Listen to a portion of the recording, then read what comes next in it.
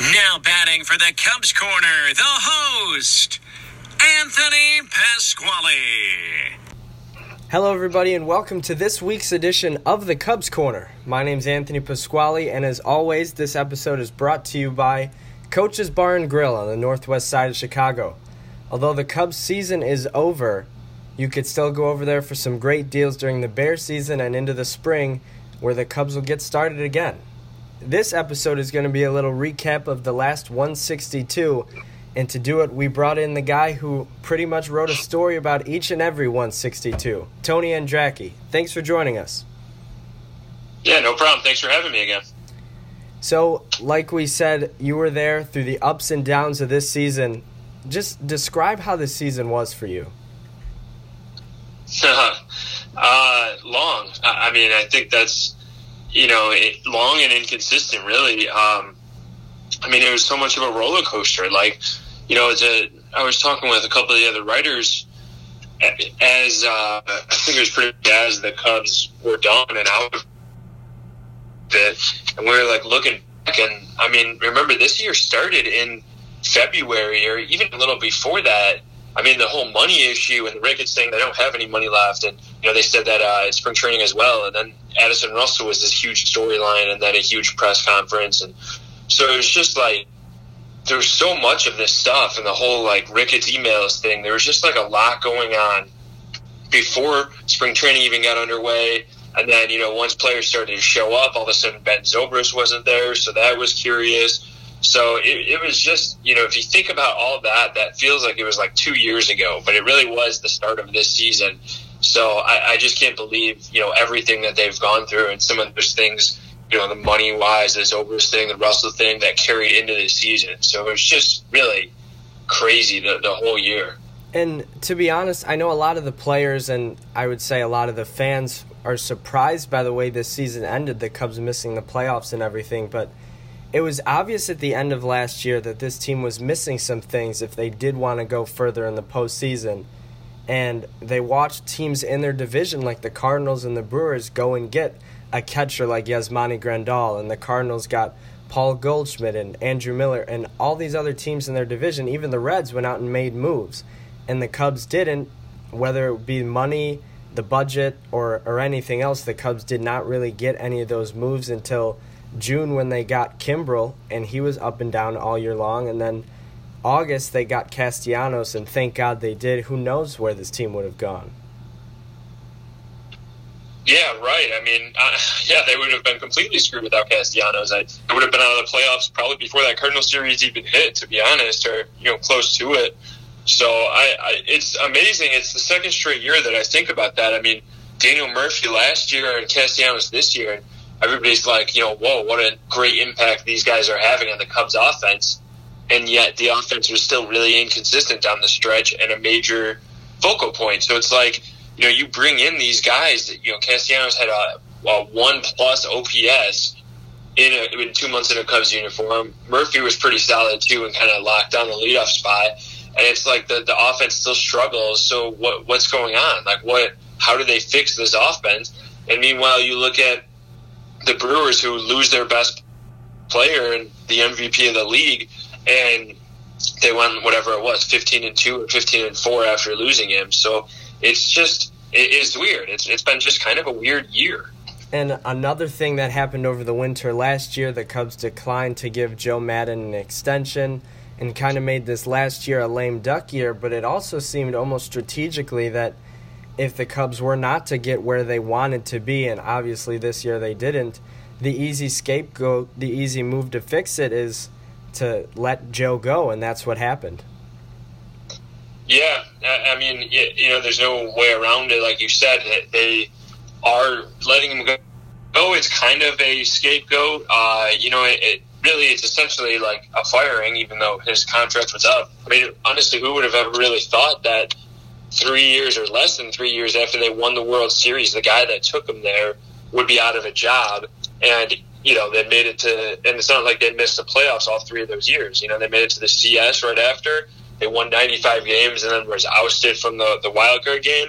But they still had in 2018, they had the best record in the National League through 162 games. And then, this year, I mean, they they only played 4 meaningless games total this season, and those are the only 4 meaningless games they played in the entire 5 years of Madden. So it's certainly not fair to Madden.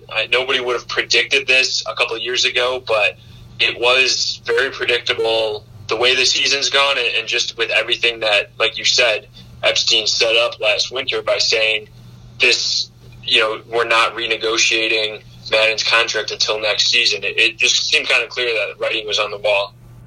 Yeah, you're definitely right there, and whether you think that this current Cubs team needs to have more accountability for some mistakes, a harder voice talking to them rather than the even-keeled Joe Madden. Regardless, Joe's gone, and there's going to be someone new coming in. And I know you said it on the Cubs Talk podcast, you think the best bet for that is David Ross, but if you were Theo and company, who would be your pick? It would probably be David Ross. At this point, it's like they're not trying to go anti-Joe, but they definitely want some change. So why not? Why not give it a shot with Ross? And, he's a guy that should be aligned pretty well with what Theo and the front office want, considering Ross has been a part of the front office for 3 years. He's obviously a very good face of the franchise and, front-facing guy to be meeting with the media a couple times a day throughout the year. He's being a part of ESPN and even what he was as a player. And, he's a media darling, so that would be nice. The fans love him, so it could be a very popular pick there. And then, honestly, just the way these players talk about him. I think back to Javi Baez when he talked about, hitting his 100th home run earlier this season. He mentioned something, he brought up Ross unprompted and mentioned something that Ross told him about how to just, deal with the highs and lows of the game and, going day in and day out. And so it's like 3 years after Javi played with Ross, he's still referencing him. And that's true throughout. John Lester's connection with them, obviously Anthony Rizzo and Chris Bryant and stuff, and, the guys like Schwarber and so on love Ross. So, I think it is Ross for so many different reasons. Like we said, it just makes sense, and you don't really know what he can be as a manager, but I think it's about time to find out, assuming he does actually want to do it. Yeah, I agree with you, and you mentioned Javi, and I'll take a look at the other 3 that are quote-unquote part of the core 4 of this Cubs team. Chris Bryant said that when he was with the Cubs, it felt like Ross almost was a coach, even though he was still a player. Rizzo said, aside from Joe Madden, David Ross has had the most impact on his professional career. And then Wilson Contreras would not be the catcher he is today without David Ross. So getting the support of not only the front office, one of your starting pitchers, and the core 4 players of your team, I think he has to be the pick. Yeah, I think so too. The Joe Girardi, everything we've heard about him as a manager, I've never actually covered him as a manager, so I can't speak to it, but it seems like maybe, it's a little bit too rigid and stuff for what the Cubs may want. It sounds like they do want rigidity and stuff in terms of work and teamwork and all those kind of things. I don't know if Girardi's the guy. I don't know if he checks all the boxes that they want. So yeah, you would think that, it just seems natural. At some point, David Ross is going to be a manager in the big leagues. It would make the most sense for him to start his career with the Cubs in that regard. And honestly, the timing of it right now would make the most sense for him to begin the career right now as well. So, yeah, I agree with you there, and I'll add 2 more points on Ross. First of all, across the major leagues, you've seen a lot of these front offices that have turned to hiring younger guys to take over. Aaron Boone and Alex Cora come to mind in the American League with the Red Sox and the Yankees, and they have won. The Yankees have won 100 games 2 years in a row, and the Red Sox have a World Series to show for it. So that could be part of the thinking there. And then also with David Ross, the fact that he was a catcher and, knows how to manage the game comes across very attractive. And like you said, you don't know. They want rigid, but you don't know if they want as rigid as Joe Girardi. I think Ross is a good middle between Joe and Joe Girardi there, where he could be the guy who needs accountability from their players, but also have a little bit of leeway that Madden provided for the last 5 years, where many of these players have only known that type of leeway from Madden. So I think it's a good fit. Yeah, it really might be. I mean, the thing is, we kind of know what Joe Girardi is as a manager. We definitely know what Joe Maddon was as a manager, but we don't really know what David Ross is as a manager or who he is. So we know what he was like as a player, as the Grandpa Rossi role. We know essentially what he's been like as a front office member because he was an integral part of getting Craig Kimbrell here and pitching him. But yeah, we don't know what he would be specifically as a coach or as a manager. So we'll see. We'll see what that is going to hold, assuming it is him that's going to be take over as manager. And with Joe Maddon on his way out, arguably the best manager to cover for the media, I want to ask you, what's your favorite Joe story from your time covering Joe and the Cubs? I think my favorite was when he dressed up with like a bat and he had the catcher's mask on, but kind of fighting over the chance or opportunity to question him. So he came into the media workroom or press conference room or whatever with that. I think that was really one of the funniest moments because there was just something that stood out. I mean, he had heard about it. He just it was just, classic Joe, a great sense of humor. Loved to have a point or have some fun with it, and understood that hey, I meet with you guys twice a day for 162 games, but also in spring training multiple times too, essentially every day. So it's we talk to this guy 220 or so times a year.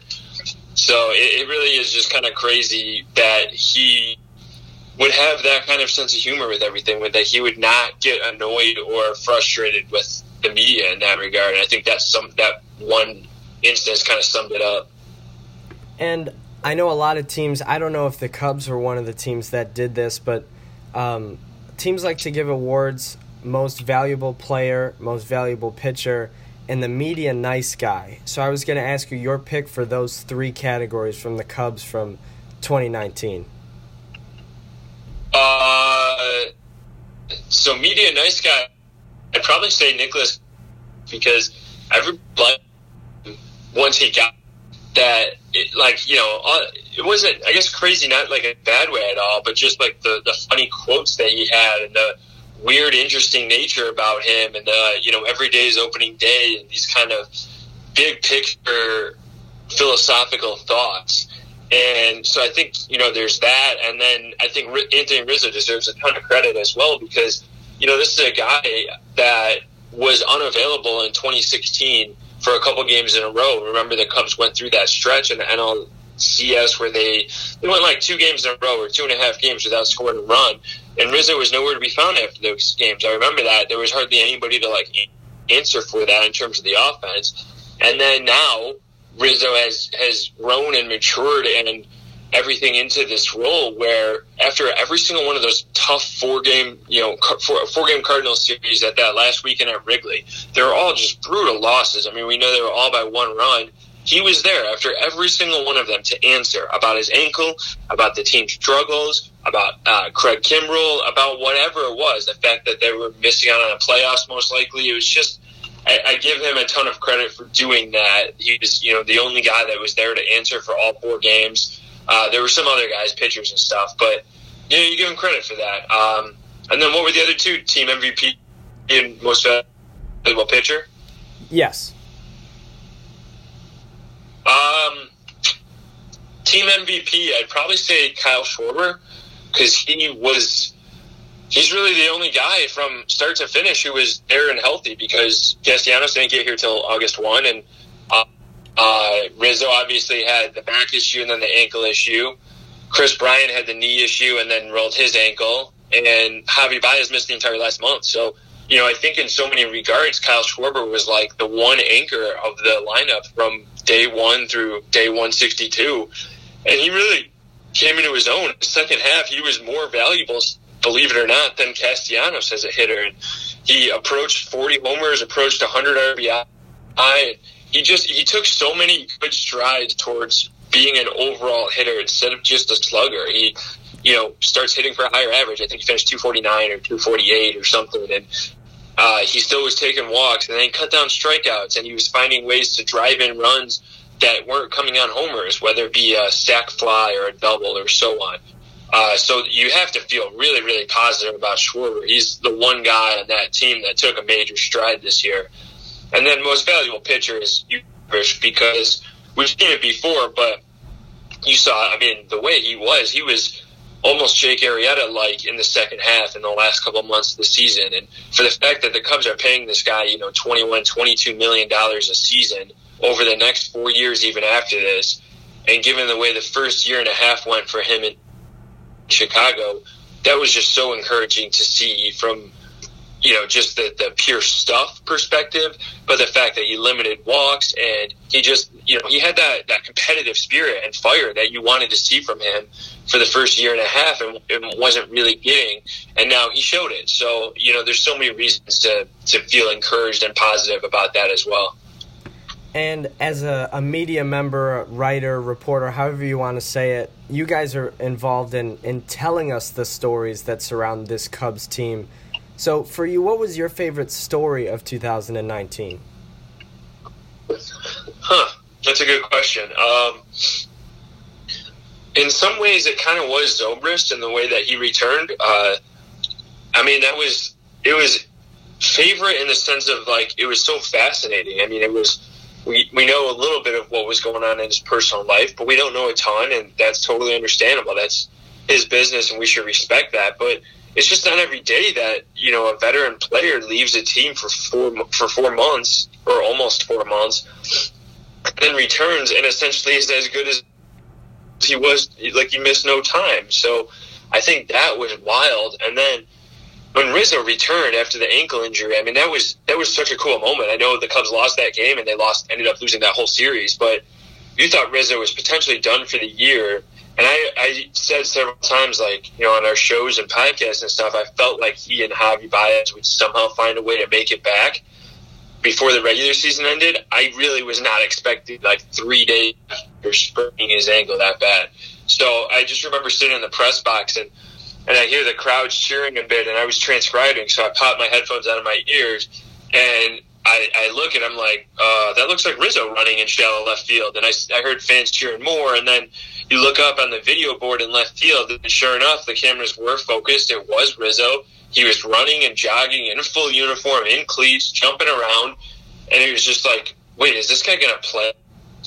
Yeah, so it was really just nuts that Rizzo was out there 3 days after he got hurt and made this heroic comeback. And, sure enough, we did find out 20 minutes before the first pitch that he was going to be in the lineup and hitting leadoff, and then he hits a homer in that game. So it was wild, the fact that he was able to do all of that and make that return. It was definitely one of the cooler moments of the season. Yeah, I would agree. I would probably put that moment, the Rizzo moment, at the top of my list as well. And I want to dissect something that Theo said in the presser, I believe it was yesterday or the day before, about how many individual players on the Cubs team had great individual seasons. Bryant, Rizzo, Baez were all on pace for, career years had they not gotten hurt. Schwarber made a huge stride forward, and Contreras was pretty consistent when he did play. Hayward had his best year as a Cub, and after coming back from the minor leagues, Ian Happ looked great. So it's just puzzling how all those players had some of their best years in their career, and it just didn't equate to wins in the standings. Yeah, there's so for NBC Sports Chicago, there's really probably about 16 players you can point to that had very good individual seasons, or can at least go into the offseason feeling pretty proud of that. And if you throw in even Nico Horner as well, who only spent 2 weeks in the big leagues, then yeah, you definitely would feel pretty good about it. It's 17 guys. So it's amazing that, all of that Bryant and Darvish and Contreras had resurgent seasons, and Javi was really good when he played, and so was Rizzo. And Schwarber and Caratini broke out, and all these different things. Rowan Wick and Kyle Ryan and Brad Wick kind of broke out and emerged, and just different aspects across the board. And yet it still didn't work out somehow. It's crazy. I mean, if you had told me that all of these things that I just said, and then the Cubs would sign Craig Kimbrell, and that Brandon Kintzler would be their best reliever from day one through game 162, and just all these different things, I would have been like, oh yeah, definitely this team is going to, win the division and potentially even make like a World Series run. And yet they didn't. They didn't even make the playoffs or the second wild card. They finished 5 games short.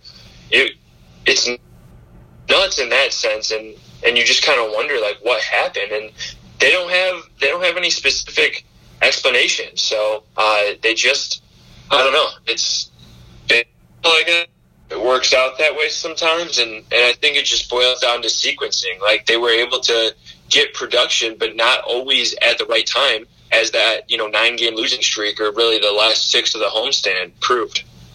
Yeah, and I think that's a great point because they really don't know why, and even the general manager doesn't know why. But Theo Epstein has made it clear that change is coming. They started with getting rid of their manager for the past 5 years. So let me ask you, what do you think is the biggest offseason need for this club? Great question. I mean, I think it's either, obviously manager ranks really high up there. I know we talked about it already, but in terms of the production on the field, I mean, there are so many schools of thought. Like, they definitely need another starter, and, maybe they'd be fine getting by with Chatwood or Alec Mills, but those are probably more depth guys that you'd want, and add like Derek Cole or something if you could. You definitely need another high-level reliever, whether that's bringing back a guy like Kinsler, Cishek, or Strobe, or going out and getting somebody else. I think that would be good. But really, for me, I think it just boils down to either getting a leadoff hitter, a true leadoff hitter, or just getting another bat. And that could be re-signing Castellanos. I imagine it. You have a healthy season again from Bryant, Rizzo, Javi, and Contreras if none of those guys are traded. And then you still have Schwarber and, guys like Horner and Hayward. There's no way that offense is going to struggle again next year. They'll be able to figure out the sequencing and stuff of it. So that would be really the big point. But, if, like I said, you do bring back Castellanos, I think it's like you have to make Rizzo your leadoff hitter in that case. So I don't know exactly how this would all play out, but something I'll definitely be keeping an eye on is leadoff spot and whether that's Rizzo's like full time from here on out. Yeah, and you bring up an interesting point about them re-signing Castellanos, and should they re-sign him and bring him into next season, the Cubs will look like a totally different team than when he ever played, because if you think of, like, those hitters that you mentioned, we could rank them in order, like, say it's a lineup: Rizzo, Castellanos, Bryant, Baez, Schwarber, Contreras, Hayward. Those 7 guys never played in the same game together. They never did, just because of injuries. It was like Castellanos arrived while Contreras was hurt. By the time Contreras came back, Javi was dinged up. Then it was Rizzo. Then it was Contreras again, then Rizzo, and then Bryant at the end. So none of them actually all played together. If you get all those guys healthy and playing together, that looks like a very good lineup. Yeah, it does. I guess now that you break it down, I hadn't really thought about how all of those got together. So that is crazy to think about that. But yeah, I mean, I don't, when you talk about all the things that went right. I mean, Hayward having his best offensive season as a Cub, and they still struggled. So it's crazy to think about all of that. It really is. And I don't think the same thing will happen again next year, but the Cubs also have a lot to say about that. I mean, for whatever reason, this core, all those guys except for Castellanos that you brought up, were unable to get the job done 2 years in a row when it mattered most. They had, 2 Septembers that were subpar. Even if September 2018, it's not like they collapsed, but they certainly could have been better and think they should have been better. So it's weird. I don't know why these guys that have so much talent and do put up good numbers aren't able to combine that, but it's certainly something they're going to have to figure out for next year. Yeah, I agree with you there, and Theo also mentioned that no player is untouchable. They're open to trades. Who do you think is the most likely player to get traded? My personal thought is that it's either probably Ian Happ would be my most likely, just because he had a good end of the year, and the Cubs have been pretty stubborn to move Schwarber in the past, so I'd probably say Happ's most likely. What are your thoughts? Yeah, it could be Happ. I mean, he makes a lot of sense for a lot of different teams, but I feel like he also makes so much sense for this Cubs team because he can play all three outfield spots. He can play every infield spot, although you probably wouldn't want to use him at shortstop. And then, as a switch hit, does seem like he found something, as you mentioned, at the end of the season. He finished with, I know it's a much smaller sample size, but he finished with better offensive value numbers pretty much across the board. Yeah, Happ was pretty much better than Paul Goldschmidt this year, the number 3 hitter for the Cardinals, when you look at like weighted runs created plus and OPS and so on. And it was a small sample size, but it's definitely a nice note for him to go out on. And he certainly cut down strikeouts quite a bit too. So Happ should have a decent amount of value in the trade market, but he also would have a decent amount of value to the Cubs. So it'll be interesting to see what they do there. For me, I think maybe Wilson Contreras makes a ton of sense to get rid of because you already have a natural in-house replacement in Victor Caratini who works great with the pitching staff. He doesn't have the same arm as Contreras, but he's a better pitch framer and potentially a better, I don't know for sure, but in terms of calling a game and working with the pitching staff and so on. And then he's a switch hitter. So, you would lose something offensively for sure, but he makes more contact than Contreras. And as a switch hitter, he's an option. So if you maybe bring back a guy like Lou Croy or figure something else out and you get another veteran in there, I think you can pretty much almost duplicate the production you get from and slot Caratini in to catch 100 to 110 games a year. So that would be my guess because I think you can get an absolutely huge haul for a guy like Contreras. And again, the Cubs would miss his bat, but I think you can make up for it in other areas with a guy like Caratini. Yeah, I agree with you there. I think obviously it'd be hard to part with the National League starting catcher in the All-Star game in Wilson Contreras, but like you said, Caratini does present an in-house solution. They've got Miguel Amaya, a highly touted prospect, on his way. So maybe it would be the right time to part with Contreras in that regard. And, like Theo said, there's got to be a focus on winning now but not abandoning the future. They have to look towards the future too. And part of that would include trying to extend some of these stars, whether it be Rizzo, which might come a little cheaper, or the super expensive ones is Bryant and Baez. What do you think the Cubs' plan for that is, and do you think that could lead to them trading one of those guys? So you're saying the plan for Bryant and Baez, like extending them? Yes. Yeah. At this rate, I don't know how they re-signed Chris Bryant. It'll just be really tough because it's not his fault, and I don't think it's a knock on his character, but the injuries are starting to add up. So I don't know how you give a guy like that as many years or as much dollars as you would want. So that's difficult. And then, you look at Baez, the way he plays and the style of play, he could potentially start becoming injury prone as well. So definite concerns in those two areas.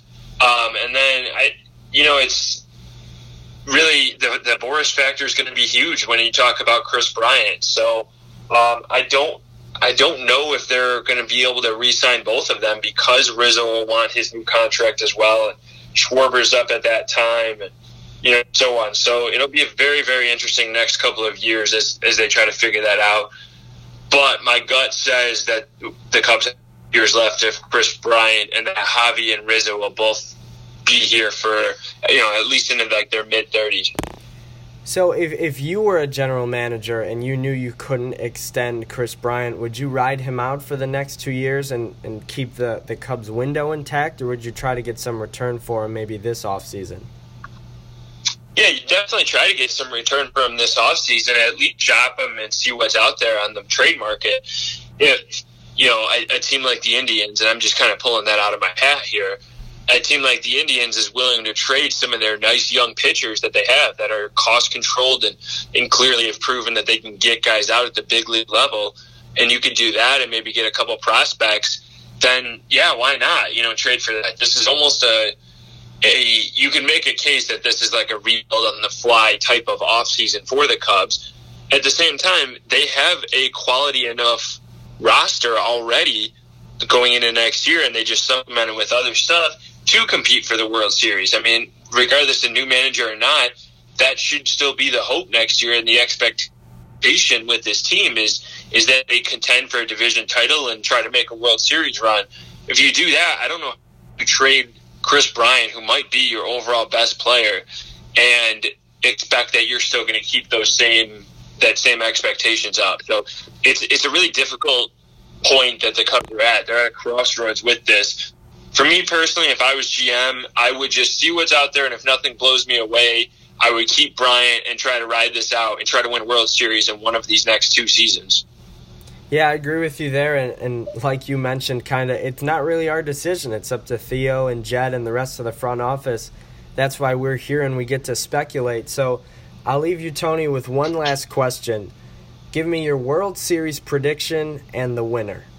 I really think that the Atlanta Braves can put it all together. I think Ronald Acuna's health is going to be a huge part, but I love this young Braves team, and I think to the Josh Donaldson 1-year deal that he made a bet on himself and the Braves made a bet on him, and just think how cool it would be if that kind of plays out where he does win the World Series. So it'll be interesting. I mean, I look at a team like the Nationals, they're definitely going to be, hot after that NL wildcard win and so on. They have so many good pieces, and when you have in a 5 or 7 game series, you have the big 3 of Scherzer, Strasburg, and Corbin. That's pretty nice too. So I like those 2 teams, and the Dodgers, I just think they have more weaknesses than people think or believe, especially in these short series. I mean, they have so much depth. They were built for 162 so well, but when it comes down to it, do they have enough pitching and their bullpen that has some question marks that they did not address at the trade deadline?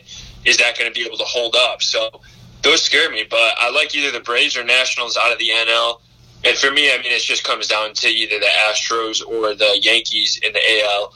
And I think the Yankees will stick with it. I like their combination of power and bullpen. And, it seems like maybe they're kind of getting healthy at just the right time with guys like Sanchez and Severino coming back. So I'll go Yankees, Braves, World Series, Braves winning. You're actually the first person that I've seen that has the same World Series prediction as me. I actually have the Yankees against the Braves and the Yankees winning. But you bring up a good point with the Nationals. I think they could definitely run the tables, and if there's a team that matches up with the Astros good enough, it's the Nationals. So that'll be interesting to look out for as well. Yeah, they do, and the way that, I mean, you want to see Strasburg and Scherzer going up against all those right-handed hitters that the Yankees have, that would be fun too. And obviously, as you mentioned, the Astros have so many right-handed hitters with, Springer and Correa and Altuve and stuff too. So it would definitely be really fun. I mean, I'm actually, I love covering playoff baseball, so in a sense, I'm bummed that I'm not going to be doing it. But I'm also really excited as a baseball fan for what this fall should bring, because I think it's very exciting. I mean, I could see, Cubs fans don't want to hear it, but I could see the Cardinals just staying hot and continuing on and making it to the World Series as well. It's just going to be an awesome fall, I think, for playoff baseball. Yeah, it'll certainly be fun to watch. Let's just hope that the 2020 postseason sees our Chicago Cubs. Yeah, we'll see. And that's all we have today for the Cubs Corner podcast. Thank you to Tony Andracki for joining us. We say so long. My name's Anthony Pasquale, and thank you for coming to the Cubs Corner.